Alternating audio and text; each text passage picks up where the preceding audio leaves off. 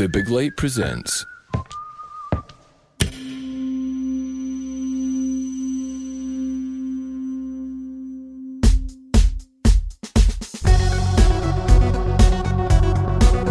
Hello, I'm Sean MacDonald, you're listening to Blethered, and I'm joined by Simon McLean. Simon is a former plainclothes police officer who worked with the Serious Crime Squad in Glasgow, where he pursued drug dealers, gangsters, terrorists, murderers and paedophiles.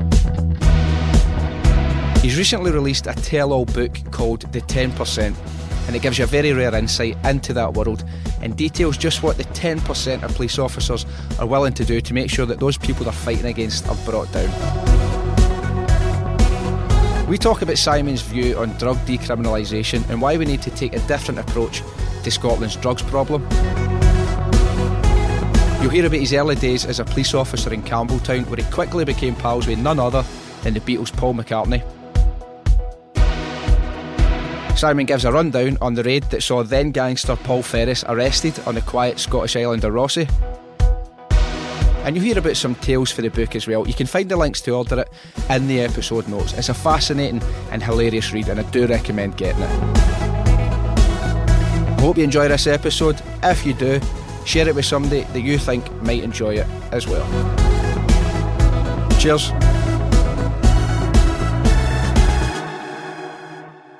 Just a quick word, if you're working from home just now during the pandemic, maybe you're fighting with people in the house over Wi-Fi or space to work, you're finding that work and home are merging into one and it's starting to drive you a bit mental, have a wee look at Clockwise. That's where I've got an office in Glasgow City Centre. I've been working here for just over a month now, and it's been absolutely amazing with how much it's helped me to focus and regain a wee bit of clarity.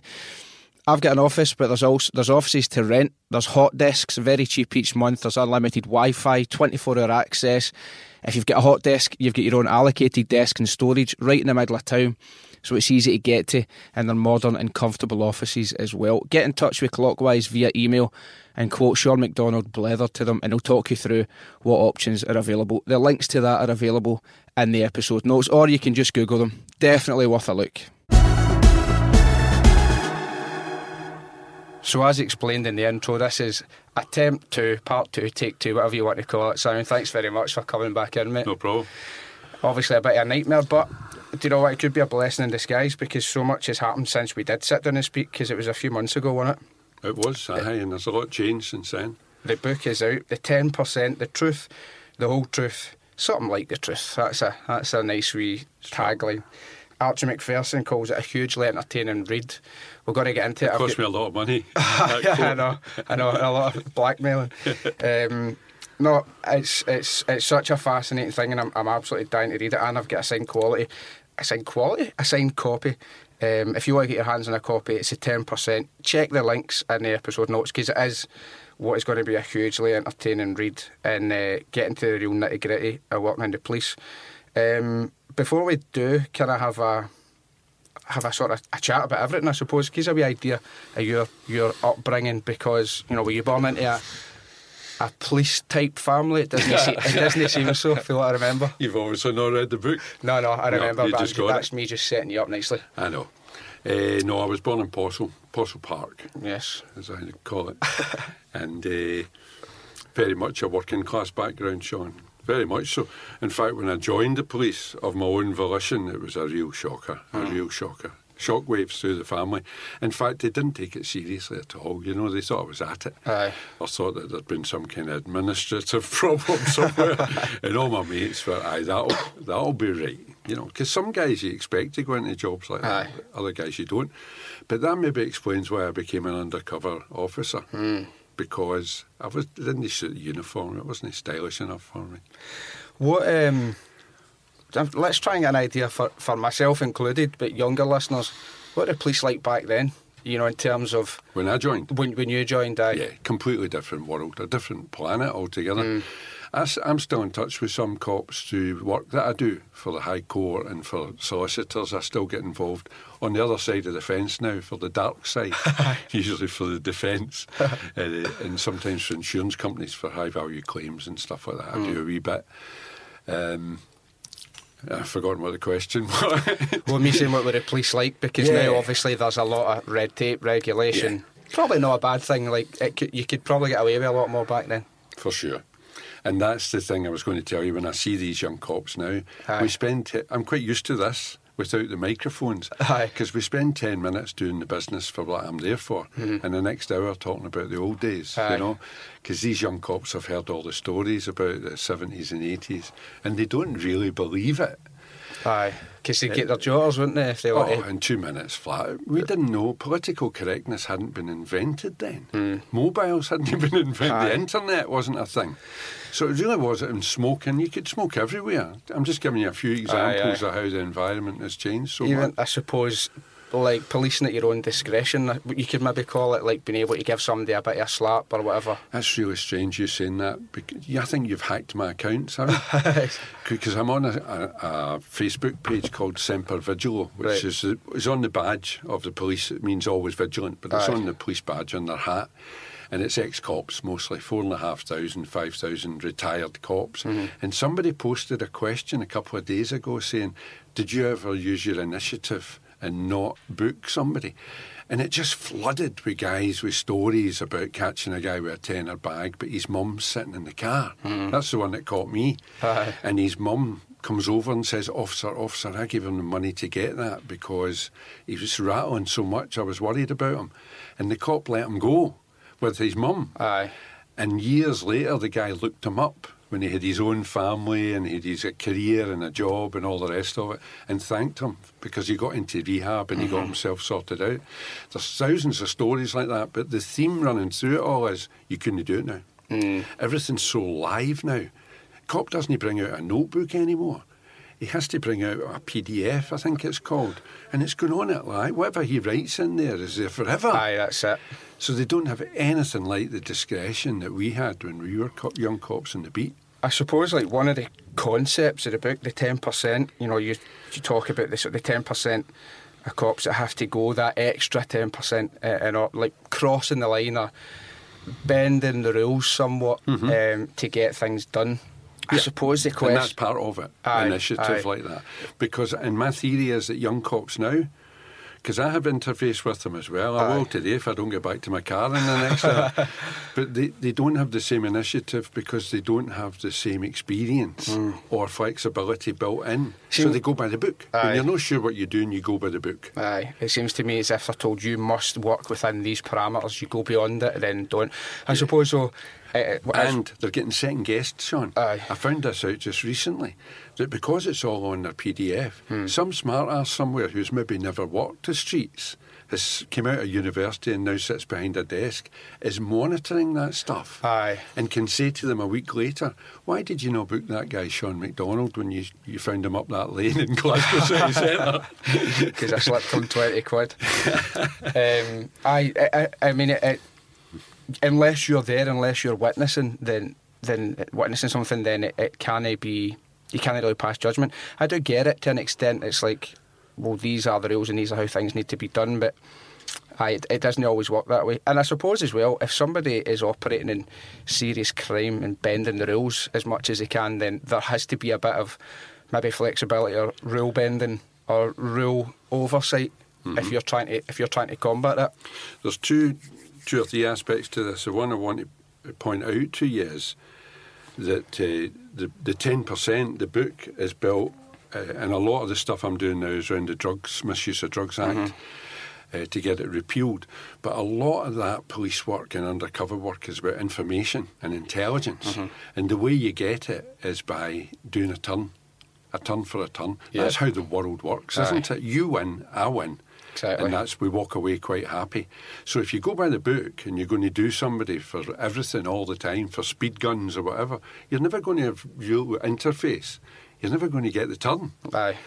Whereas if I let you keep your tenner bag and you tell me where you got it, we both win. Absolutely. I suppose we should just touch on that, the drugs thing you were talking about. So I believe at the point of being this episode will be released, it will be the second last episode. If you listen to it with Peter Cricant, the guy who is campaigning for drug law reform in Scotland and is operating the drug consumption rooms. If you haven't heard it, I recommend having a listen because it was interesting.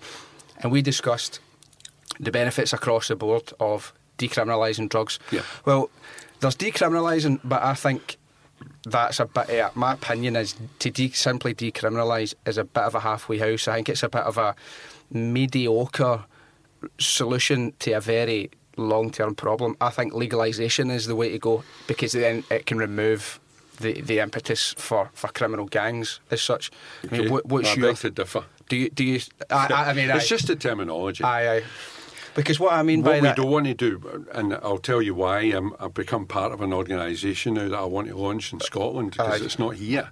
In Scotland's got its own, and 1,200 deaths a year on our streets as well, so we've got our own problems. A 27% increase from 2017 to 2018, which is obscene. What the point that I was going to say there about the decriminalisation is, right, if you get caught with it, you're not getting done. But it's not being sold. I mean, in terms of, I know it's not as simple as, well, we'll just make it taxable and we'll make fortunes for the economy, but the criminal gangs are still going to have the control of the market, whether it's decriminalised or not. Yeah.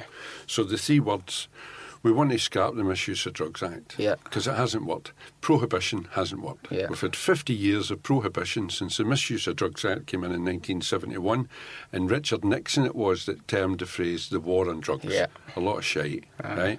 And since then, and this is a voyage of discovery for me, right? Because when I wrote that, Sean, when I wrote the 10%, it was lockdown. And I had nothing else to do.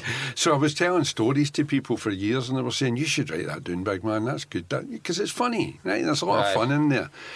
And then through the process of writing the book, I started to become aware that we didn't do any good. We actually created the market. We thought we were good guys on the side of the law, making a difference. We thought we were making a difference, making Glasgow, making Scotland, making the world a better place.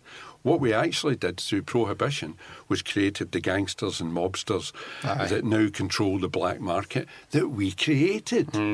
Because if there was no laws to prohibit it, there's no illegal to sell it. But what we need to put in its place is that control that you're talking about through regulation and control. We then control the market, and we can control the sources, the quality, the quantity, where it's sold, who's licensed to sell it. The same as we did with gambling in the 50s. The same as we did with alcohol a couple of 100 years ago. We need to regulate it so that we know who's using it and who's getting... Because we're not going to stop it. It's not going anywhere. It's not going away. I compare it to if you're constantly just doing street-level drug consumers, it's like having a massive hole in your roof, but all you're concerned with is maybe dealing with the bucket that's catching the water. Why not deal with the hole in the roof at the source? And I had a serving Berlin prison officer on, and then I spoke about it with Peter as well, about the cycle of offending. And it's like, just break up the cycle. Stop sending people to jail, where actually it's easier to get hold of drugs sometimes than it is on the outside. It's and really they then all come knowledge. out. They'll then come out and they'll then be offending. Or it's just constant. It costs £43,000 a year apparently to keep somebody in Berlin for a year, or any prison for a year. And Berlin's jammed, packed with low-level drug users and petty criminals who are stealing to feed habits. So that's all I'm saying, and all LEAP are really saying is, let's stop. First off, we need to admit as a society that this isn't working. Prohibition isn't working. And we could go into the street desk, we could go into methadone, we could go into all these subjects that are podcasts on their own. We don't have to. We just need to sit down and say, this isn't working. And what we want is a health-based approach rather than a criminal approach. Absolutely. So that there's going to be drug users, our kids are going to try it. Your kids are going to try it in years to come. You want them to try it in a safe place with some standards in place so they know what they're trying. You take an MDMA tab, you don't know what it is. You've got no idea. These kids have got no idea what they're putting in their mouths. Probably something worth touching on. Actually, I find it quite funny, and I know it's a sort of multifaceted issue, but some of the people that I've heard that I know talking about saying, I'll not be taking a vaccine, I don't know what's that. It's like, I've hung about with you on a Saturday night and you didn't seem that fucking bothered. When you bought some tabs off and what was in it then, so I don't know why you're so bothered now all of a sudden. All lining up in the toilet. I know. Put something up our nose. I don't know what it is. I'm interested in the LEAP stuff. I mean, how do you intend, or how do you sort of envisage getting that sort of off the ground? Because it's something I think a lot of people would get behind. Yeah, well, I'm interested in doing that initially because I think LEAP has been I don't know this. I'm only learning about it myself, and I've got a meeting tomorrow with the board, really, to discuss LEAP in Scotland, because that was my idea. LEAP started in the USA, as you would imagine, and it was basically law enforcement like me coming to the realisation that some of them said, I've wasted my career. Doing something I thought was right, and all I've done is feed the pockets of these profiteers. So then there was UK in 2005, I think LEAP UK was born. Now there's LEAP Europe. Nearly every country in Europe. Portugal's had some fantastic results. Scandinavia's coming on board.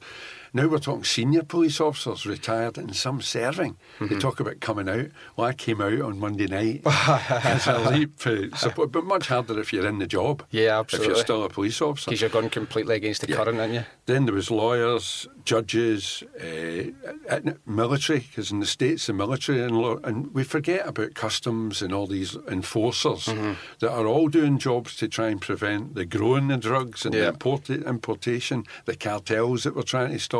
All of that stuff at a political level as well is going on.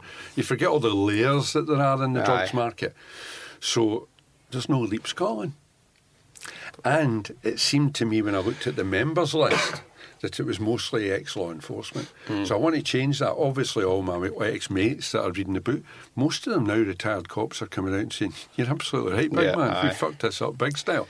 So I want to open it up to people that are not necessary. Some of the people that are going to be in my initial team from the health service, I've got a sister that works in rehabilitation and stuff from the NHS. I've got a guy that's been 38 years sober who's a leading light with the AA and addictive services like that. He's an expert in my mind. So I want to broaden our Scottish approach, like your guy that's on the streets trying to provide safe spaces. All of these people, and utilise all that knowledge and all that to try and put pressure on where it's needed. One of the problems we have is that the Scottish Government don't have the powers that they need to repeal the Misuse of Drugs Act. But there's lots of other things they can do round about that. That's something that Peter was saying when he was on about, obviously it's a reserved matter in terms of drug policy and whatever, but he was saying that there was a possibility that the Scottish Government could then basically create, I can't remember the term he used, but let me just think, maybe like an enclosed area or basically ring fencing a certain part and saying this is how we're going to act.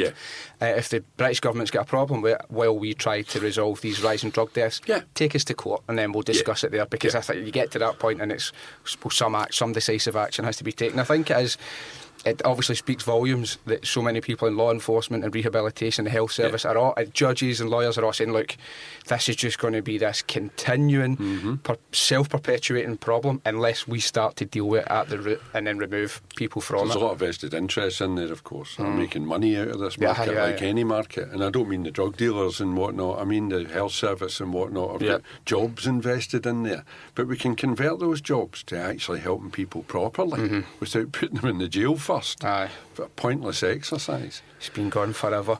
Back to you. Less interesting. When I was on, just to finish that, when I was on Book Week Scotland on Monday night doing a debate, it was a live debate on Monday night with Book Week Scotland, and 3 of us ex-cops got asked to come on and talk about the future of policing in Scotland.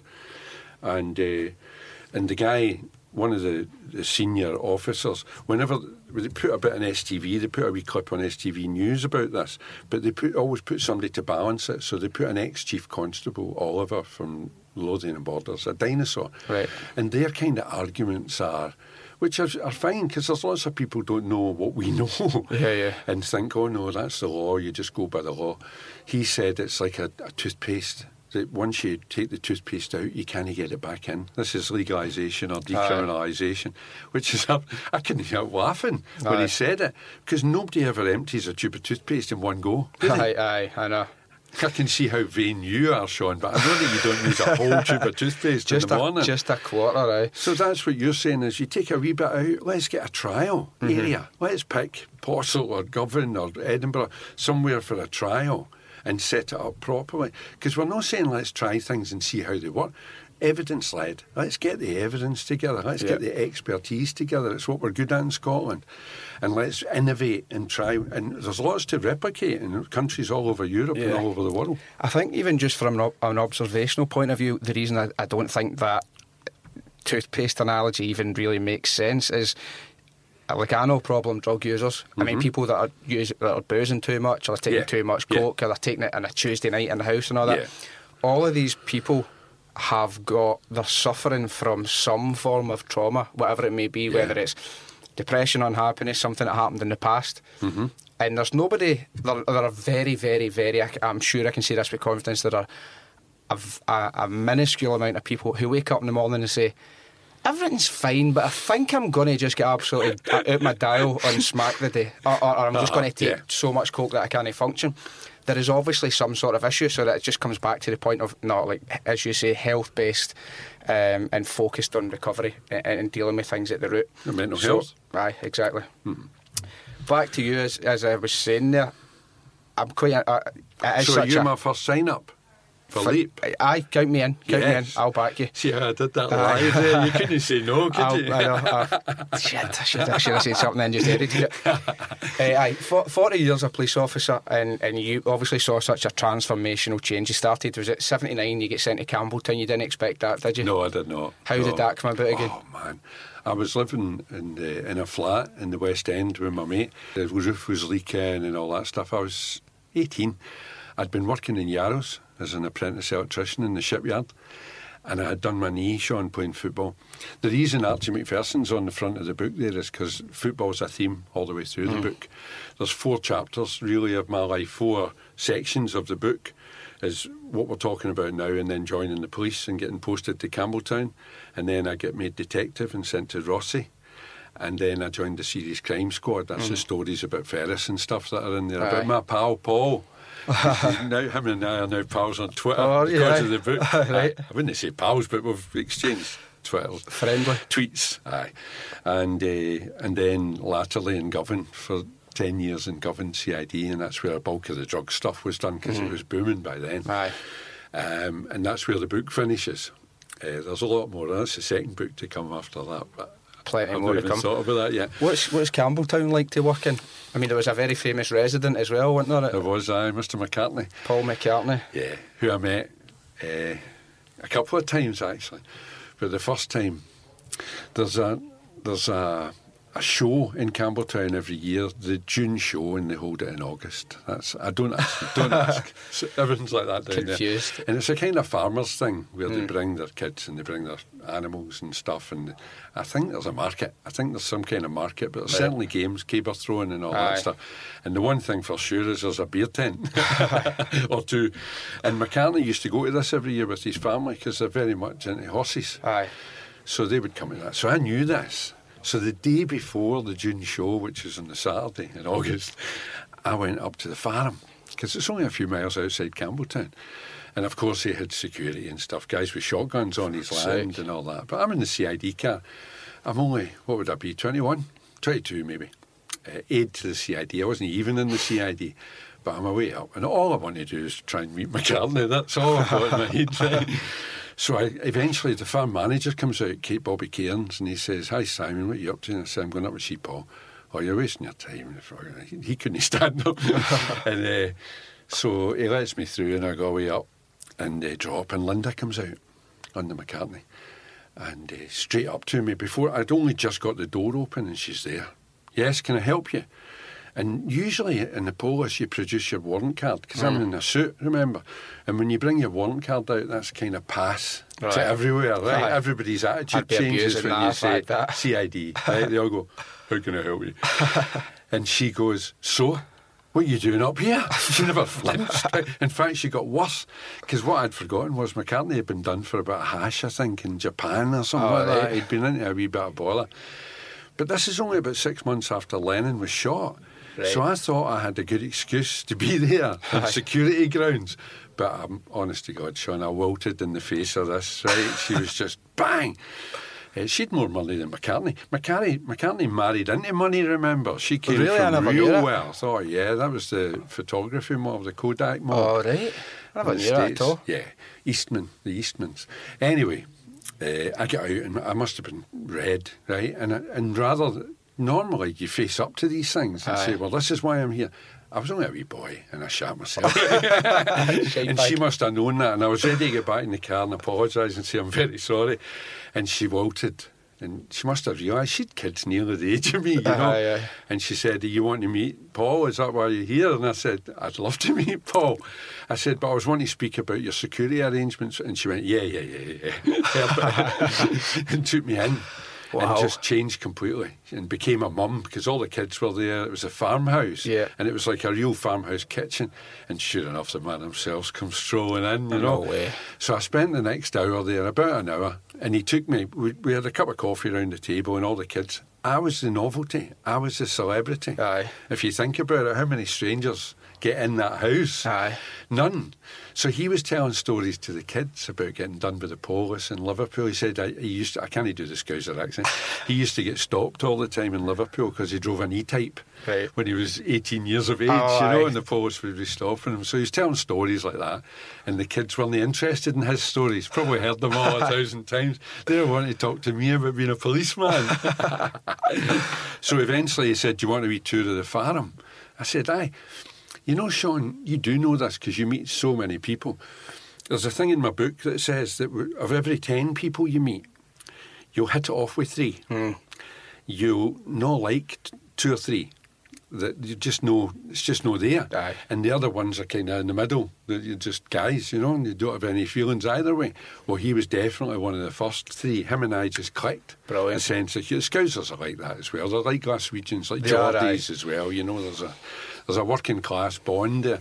So he gave me a wee tour of the farm, showed me his studio where Wings had made the album. Unbelievable. All the stuff was switched on. I said, "You know, you've left your stuff on." You know, I'm thinking this must cost a fortune in electricity. And he said it's left on all the time and it's kept at a certain temperature in here at 78 degrees or whatever for tuning purposes. Because it's a studio, it's a recording studio as well. Showed me the piano. He never showed me. We walked past the piano from Magical Mystery Tour, you know, the psychedelic piano. And I commented on it, but he was just... That's unbelievable. Yeah. So we went back to the kitchen, blethering away, and I was in a band at the time. I was playing in a band called Horizon down in Campbelltown. We played all over Scotland, but we were quite a good band. And played the basses, RF bass and the Yanks bass and all that. So I told McCartney this, and we were playing on the Saturday night, the next night. So it shows you how we clicked, because I said, "We're playing tomorrow night, Paul, you maybe nip down, bring your bass and that, you know." And he said, aye, that's a great, I'll come down for a pint maybe.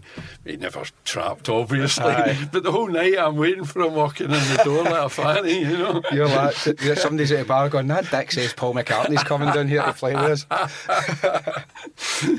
That would have been brilliant, wouldn't it? But that's how well we got on. I thought he might actually turn up. Aye. But so the punchline of the story is really that as we were leaving the farmhouse, he came up to me, all the kids and all that are away, and I'm at the car, and he comes up and he brings a plastic bag out of his jacket. And he says, "Simon, I found this when I was out horse riding yesterday, and I'm worried that somebody may be watching the house." And it was a packet of JPS, John Player Special fags, you know, the black packet. Right. And he'd found it half a mile away up in the hill, and he thought maybe somebody was watching with bins. Remember, Lennon was shot dead 6 months before, so it's not fanciful at all.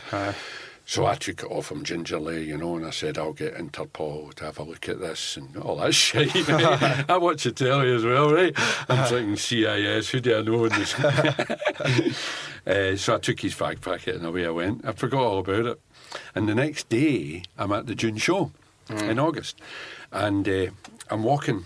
They're behind ropes with the horses, and Linda's got all the horses and the girls and the boys, and McCartney's sitting in his Range Rover, facing out the way, reading a Glasgow Herald. And there's about 100 people standing at the roped off area, just staring at him. He's not doing anything, he's reading his frigging paper, but all these folk are just staring. And I'm walking behind them, suited and booted now, passing by, and all I hear is Linda shouting, "Hiya, Simon, how you doing?" And I look up, and all the crowd turn round. They all turn round to see who this can is. Linda knows so well. And I'm waving back, embarrassed again, you know, and mumble something. God, Sean, I wish I could go back in time. I'd go over and give her a hug now, you know what I mean? I'd never see her again. I know, what an experience that is. I take it that must have elevated your status somewhat at Linda's. No, in places like Campbell, they all think that prick. Who does he think he fucking is? arsehole, I never liked him. That's mental. So, I waved to Linda and I come round, and as I'm coming out to go back to my car, I see a local car sitting with a young girl, a farmer's daughter in it. Lorna Black, her name was, the Blacks of Tangy. And she's sitting in her car with the windows down and a sunny day. And the two of them, because next to her is Heather McCartney, sitting next to her in the car. And the two of them are sitting in the car quite the thing, smoking. So I come up to the car and I said, hello, Heather. She goes, hi, Lorna. And she says, oh, you're that policeman who was up at the house yesterday. How you doing? Blah, blah, blah. I said, I'm doing really good, but you're in a lot of trouble. What do you mean? I said, your dad and mum don't know you smoke, do they? And her face, scarlet, right, with the fag in her hand. She said, you're not going to tell them, are you? I said, well, that depends. Is it John Player Special that you smoke? And now she's totally fucked, right? She's going, how do you know that? And I said, the reason I know that is because when you go home at night, you throw them away before you get home, don't you? Well, your dad's found them and he thinks he's got a stalker.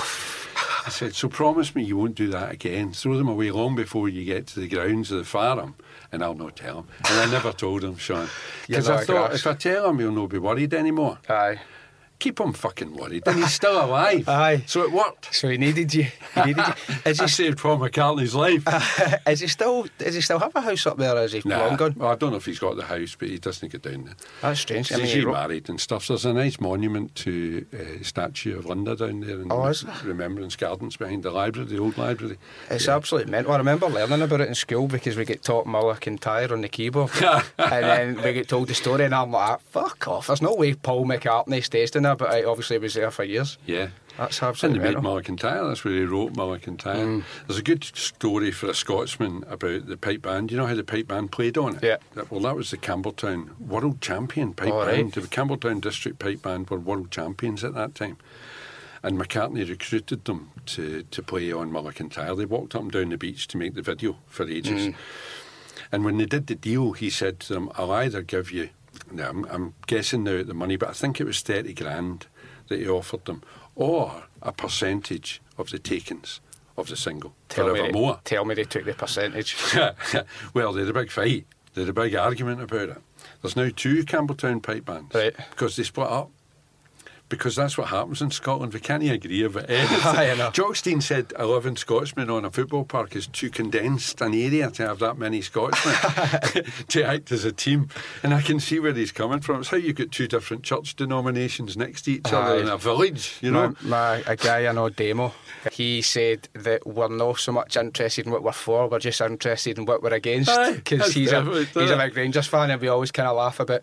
Because I was saying that sometimes I say to pals of mine, I'll be like, wait to hear what these fucking Rangers fans have done, and I'll kind of go off in one and say it, and they'll be like, that's a disgrace, and I'll go, by the way, it was Celtic fans that done it, and then they'll go, you see their face changing because they're like, how can I say actually that's not that bad? I'm like, you've just totally you've totally condemned it, but now when I flip it around, but that's so what did they choose? Did they choose the money or the percentage? 30 grand. What a bunch of fannies. And they bought new uniforms and had a night out and, you know, the usual Scottish stuff. Short-sighted, when they were asked to make the video on the beach, they said, but we've got conditions attached.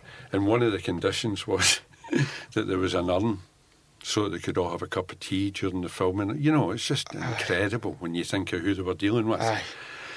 He's like, this is going to be so easy. The story I've heard since from a source, a bodyguard source, was that McCartney was perplexed as you and I are and tried to persuade them to take the percentage.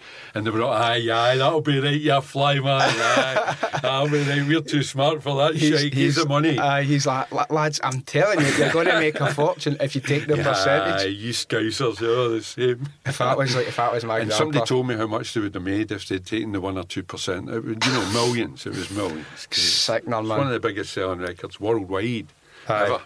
You after starting in Campbelltown, you end up moving to Rossie, keeping with the sort of regional island life. How was? You do a 2-year stint. I never really told you about how I got to Campbelltown. We had no idea. There was 8 of us sent to that division, L division. Was it Dumbarton maybe? Aye. And none of us knew anything west of Dumbarton, really. I had been down towards Campbelltown on my motorbike, but I didn't really know the area. We'd been over in Isla.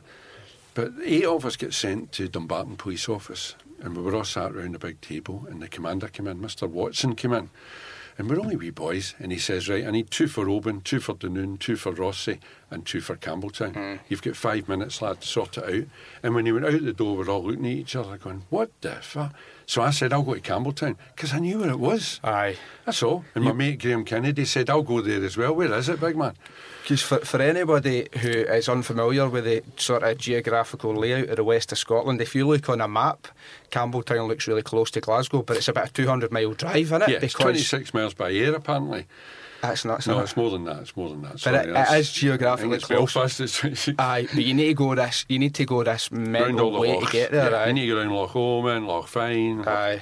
You need to keep going round all the lochs to get there, up north and then back south again. And not to labour the point, but for any younger listeners who've grown up with Skype being a thing, technology wasn't as anywhere near as advanced as it is now. So when you're away, it's almost like being in another country, innit? You're miles out. Yeah. There's no GPS or anything like that back then. It's like being on holidays. Aye. I've said that in the book, that when a Glaswegian leaves Glasgow, it's holidays. You hear the cans getting opened up the back of the bus, don't you? Aye. Where are we now? 8 o'clock in the morning. Party time. So then we went to Campbelltown. My mate, who I've just got back in touch with after all this time, Rab McCubbin, was in that room, and he'd picked Rossi. And as we came out, I said to him, where are you going, Rab?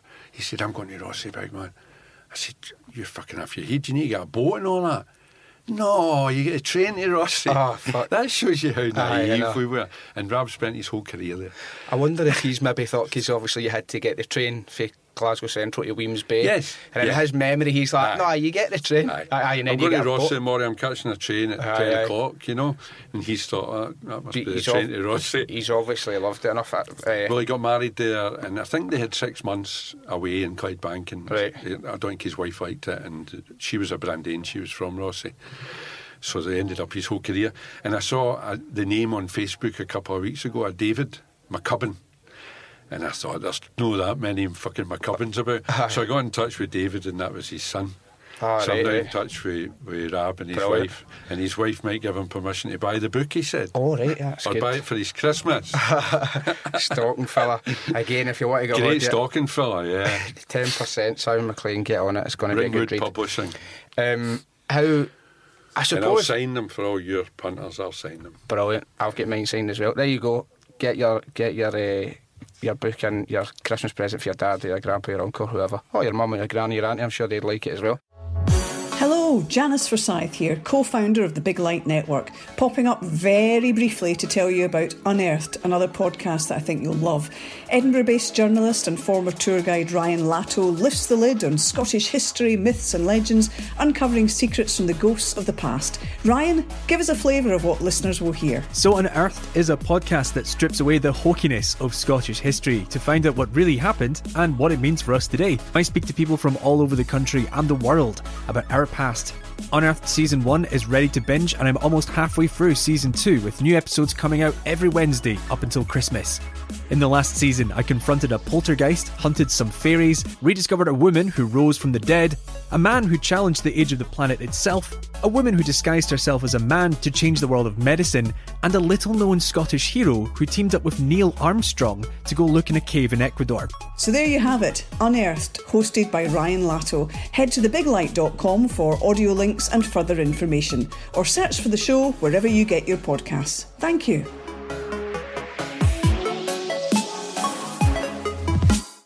Rossi, obviously not so much happens, but there was a very famous incident with your now pal Paul Ferris. I mean, what was your involvement with that? I mean, you were part of that, were you not? Uh-huh. So Paul, to give a wee sort of brief history lesson, and Paul, don't battle me if you're listening and I happen to get this wrong, but there was a lot of heat. There was Paul Ferris had been instructed by his then, I don't want to say boss, but, the sort of colleague. Yes, Arthur Thompson, to carry out an attack. And then he was told to go to his flat in Rossi and lie low. And then only a handful of people knew. And then you can tell the rest of what happened. Well, I was on duty. I was a detective in Rossi, detective constable in Rossi. And I got a phone call from God, really, from a chief super or something at Pitt Street. Aye. This was like God to me. How you doing, son? All right. I need you to do a wee job for us. So I get told to go down and look at a flat down in the front in Victoria Street in Rossi, top flat, see if there was any lights on, see if there was any movement. It was just getting dark. And and checked for a car in the vicinity. It was a Daimler, which was unusual enough in Rossi, and to phone him back. So I went and did that, and sure enough, there was lights on, the house was occupied, curtains shut, whatever, and the Daimler was parked within 100 yards across the road. So I went back and said, aye, it's there. I didn't know what was going on at the time, and he said, OK, there's somebody there, there's a warrant for him, or whatever he told me, whatever shite he told me. But the bottom line was I was to go and get a warrant for the house, and he gave me the information, and there was 4 serious crime squad officers coming over on the next ferry, and I was to meet them, get them digs, take them to their digs, and let them go on with their business and help them in any way I could. So they were all armed, they were all tooled up, and I was a firearms officer at that time, so I went and told my boss what was going on, the chief inspector at Rossi, and he said, you're not getting a firearm, and you keep out the road. I don't want you getting involved with these guys. Because the serious crime squad were the 10%, right? It was nut jobs, which is why I joined them. Kindred spirits. Aye. Well, you've either got a bent for that, you're either one of them or you're not. You can't kid on you're a 10%er, do you know what I mean? Because you get found out very quickly.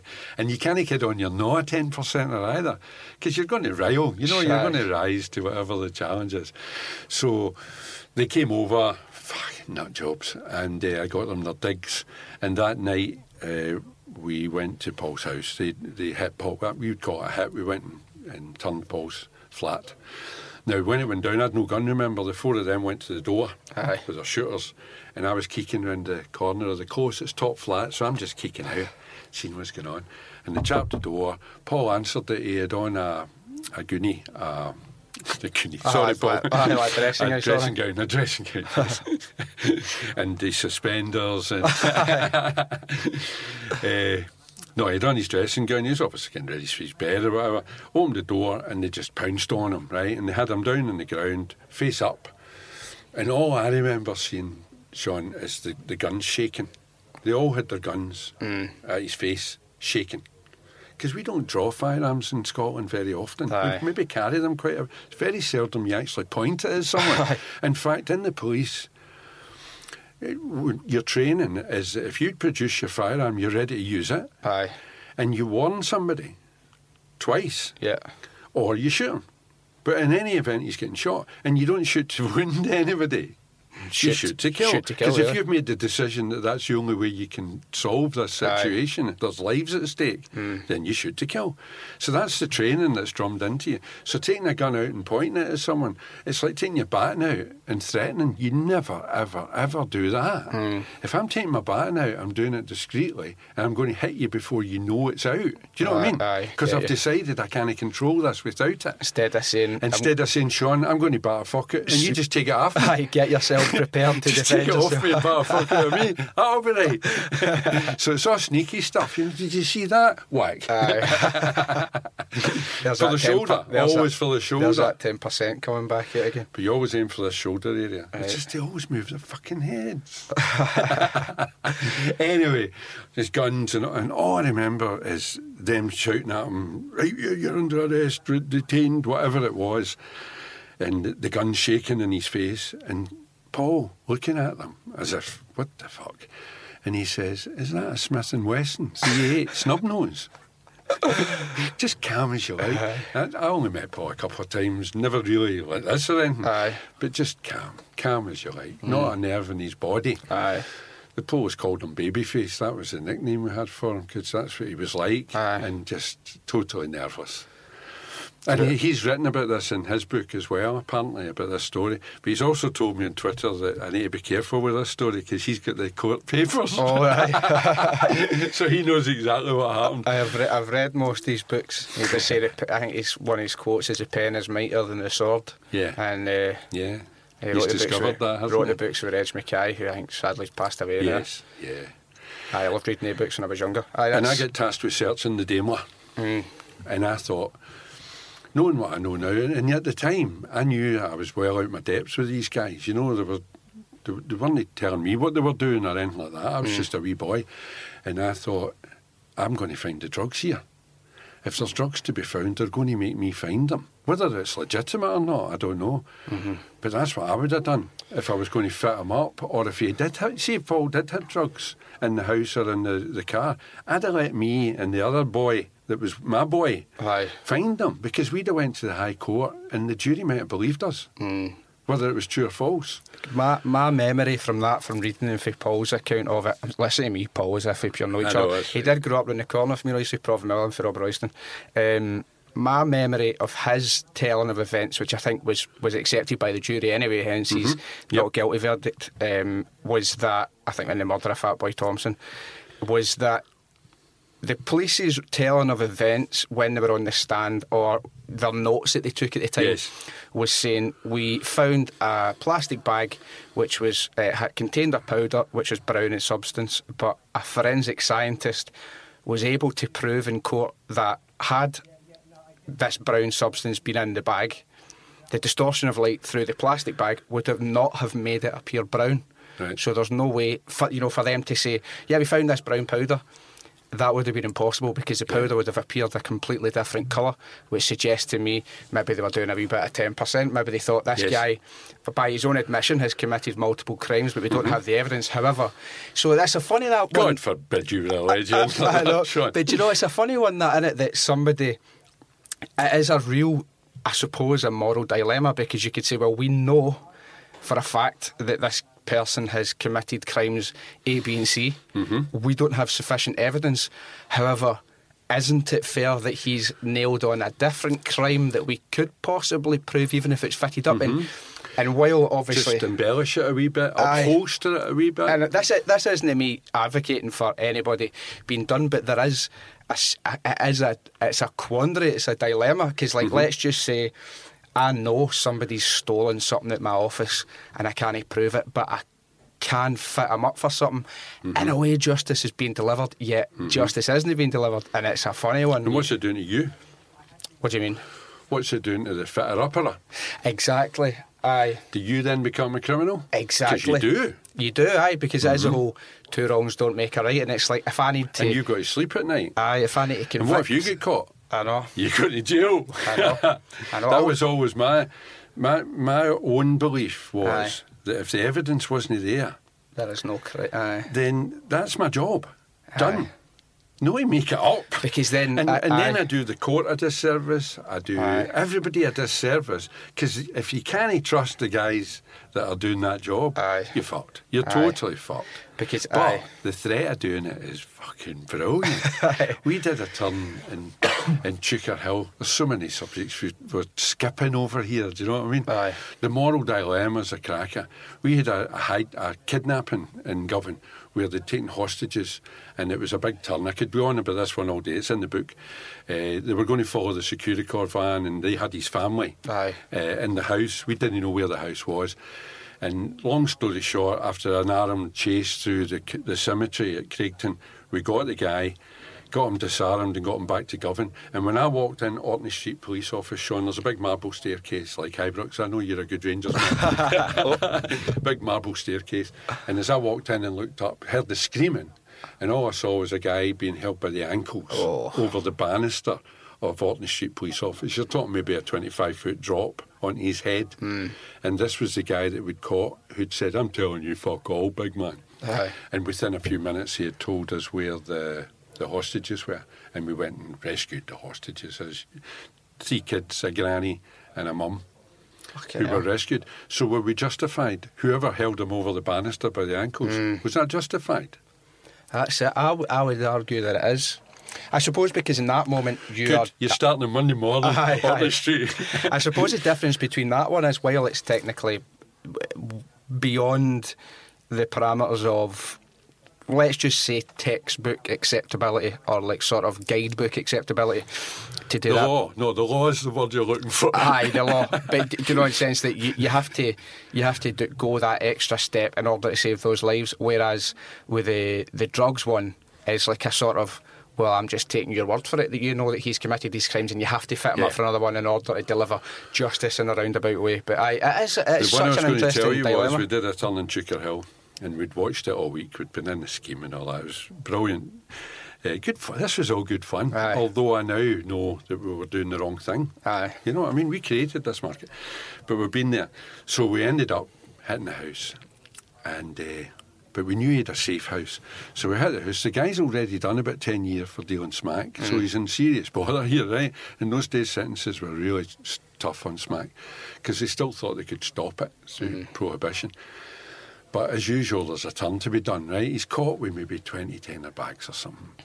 At a push, you could get away with personal use, right? But it's not the end of the world. It's not the end of the world. But he's got a safe house where the stash is. And the deal I do with him is that if he gives me the stash, I'll lose the stash. And he'll just have this to deal with, whatever we've caught. And I might even have reduced that a wee bit to keep it as personal. It's a major deal on Sugar Hill. And he gives me the supply line. Because it's a good supply line that he's got, we know that. So he does that. And as a result, he gets done for 10 or 15 bags, probably got some time, but not much because of his record.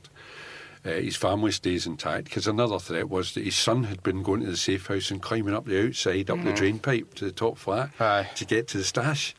So part of the threat was to do his son is involved in it as well.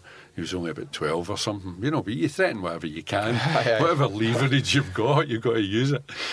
So he does the deal, and because of that, I got the drug squad involved because it was getting big then, and we got the dealer up at Creekton Cemetery doing a deal, and it all led to a big turn down in Greenock, a ship. Wow. There was millions of pounds worth of, it was cannabis and coke involved, but I wasn't even involved in that. That was a customs drug squad turn, Scottish Crime Squad turn, months later. But that all stemmed from that deal that I did in that house.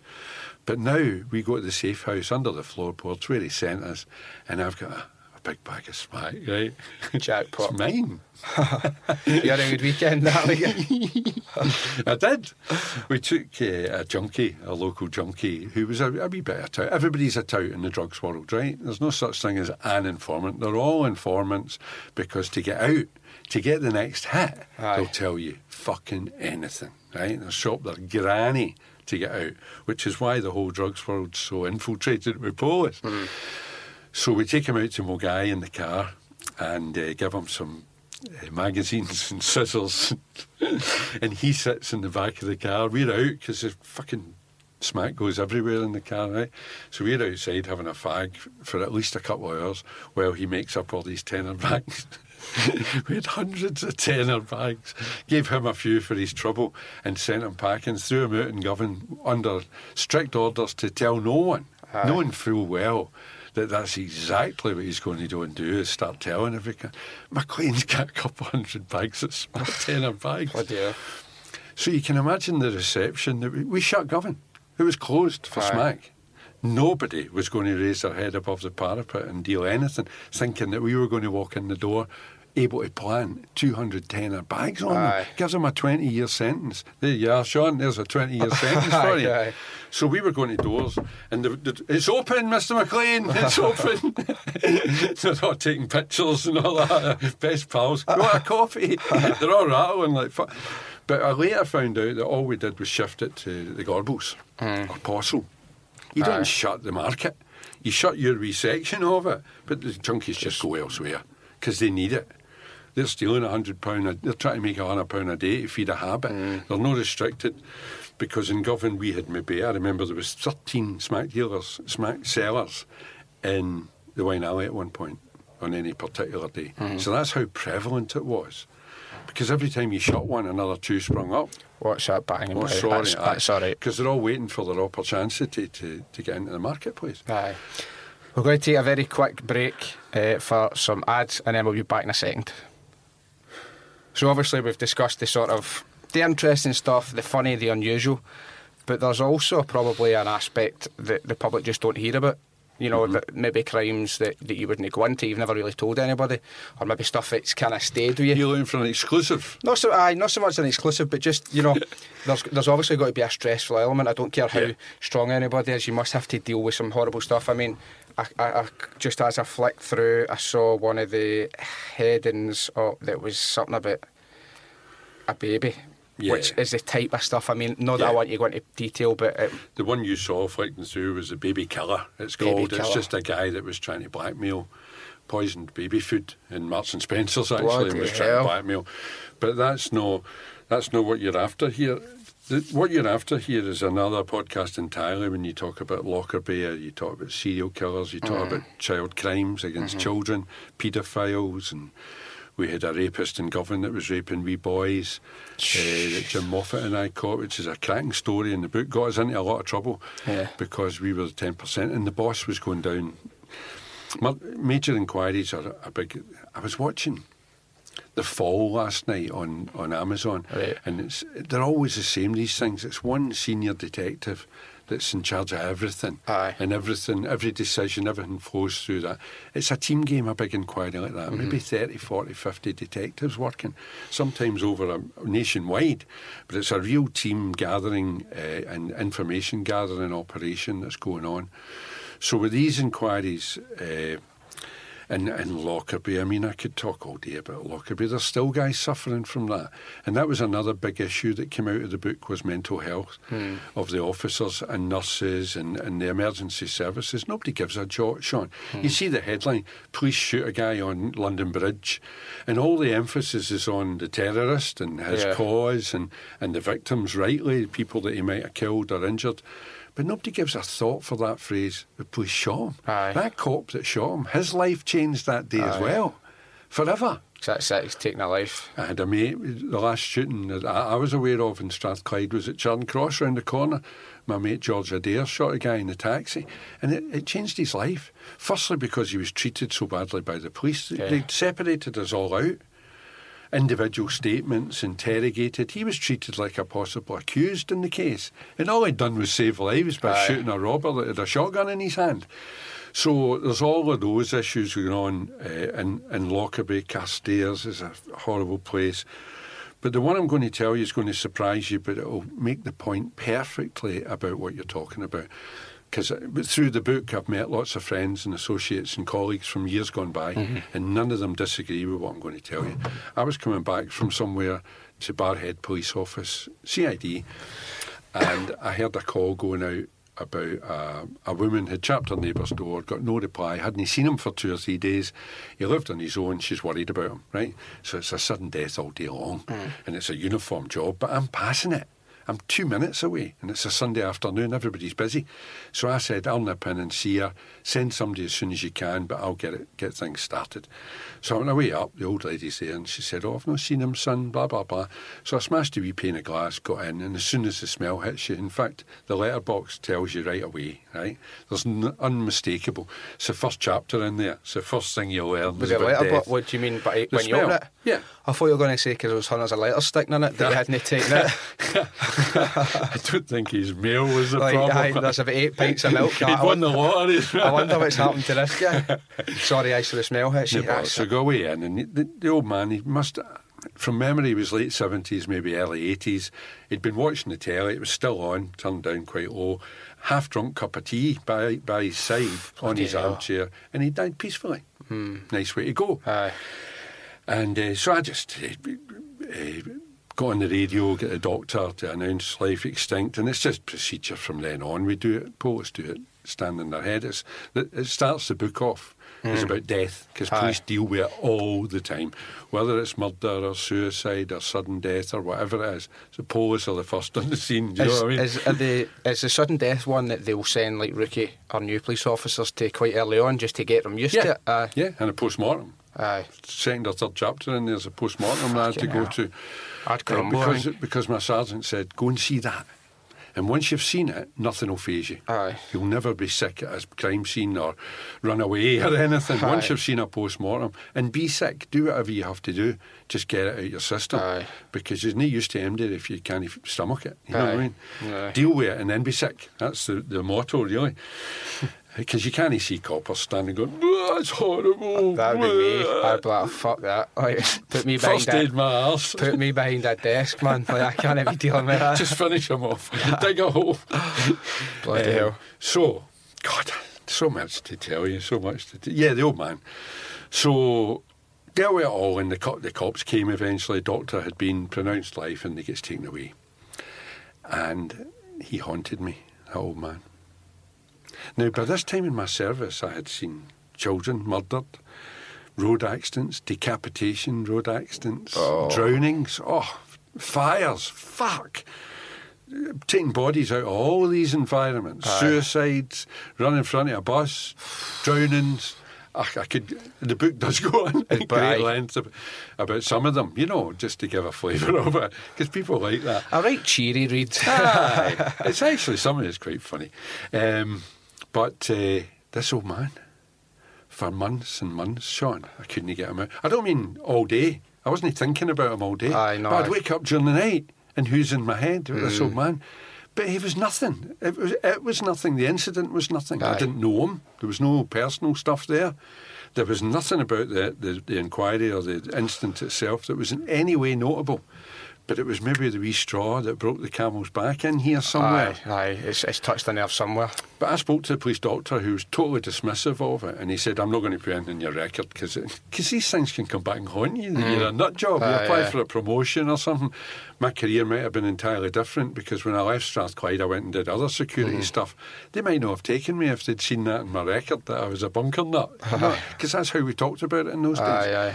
Nobody knew about mental health issues or counselling. Way back then. I mean, even only in the last 5 years have things really changed society. Like now we're so aware of how much society's attitude has changed. Yes. But that has been a very, very recent thing. Yes, totally. And probably the internet and the communications has opened all that up. Because in those days, police just went about their business and nobody really knew. It was only at court that anything would come up. There wasn't the same coverage. And there was crime coverage, the crime reporters who knew all the cops and who knew them. Now everybody's a cameraman out in that street, aren't they? Some of the video footage that we see. I know. You're thinking, go and help them instead of videoing it. That just blows my mind when you see people, that's their first thought is to record something instead of actually help them. It's like that whole, what do you call that? Something, passer-by syndrome or observer syndrome or something, where everybody always expects that somebody else will just go and do something. Yeah. I can't remember. Somebody's probably screaming the name of that term. I know. In their car or whatever. Well, we're finishing a joke then, because there's so much. And I wanted to tell you about my daughter as well, because the book's dedicated to my daughter Louise, who died in 2011, cystic fibrosis. Yeah. But there's lots more that we could talk about. But the passer-by syndrome, there's a story about social workers. Police and social workers used to be on two opposite sides of the fence. They just didn't get on at all, and they were always at opposite extremes. And the joke that we used to say about them was that there's a guy lying in a doorway and he's obviously been battered and he's unconscious, lying in blood, and everybody's giving him a wide berth. The passerbys are all crossing the road and not even looking, go out the way, until a social worker comes along and sees him and runs across and bends down and sees the injuries and, oh my God, this is terrible. I must find the person who did this and help him. Controversial on the end. No, well, this has been great. That is all we've got time for. I'm sure people are going to absolutely love this chat, because I have. Thanks again for coming in. And I'll keep the gory stuff for another time. Exactly, we'll have another one once you've read the book. Exactly, so I can ask you about it. No, I'll be asking you questions. Aye, magic. No, thanks again, and I look forward to sitting down and just going through some of the stories. I'm sure people are definitely going to want to hear a lot more, but that's the best thing. It leave them wanting more. That's it. And by then you'll be a fully fledged LEAP member, because you're now the chairman in Scotland. We'll discuss my salary. Cheers, Simon. Thanks.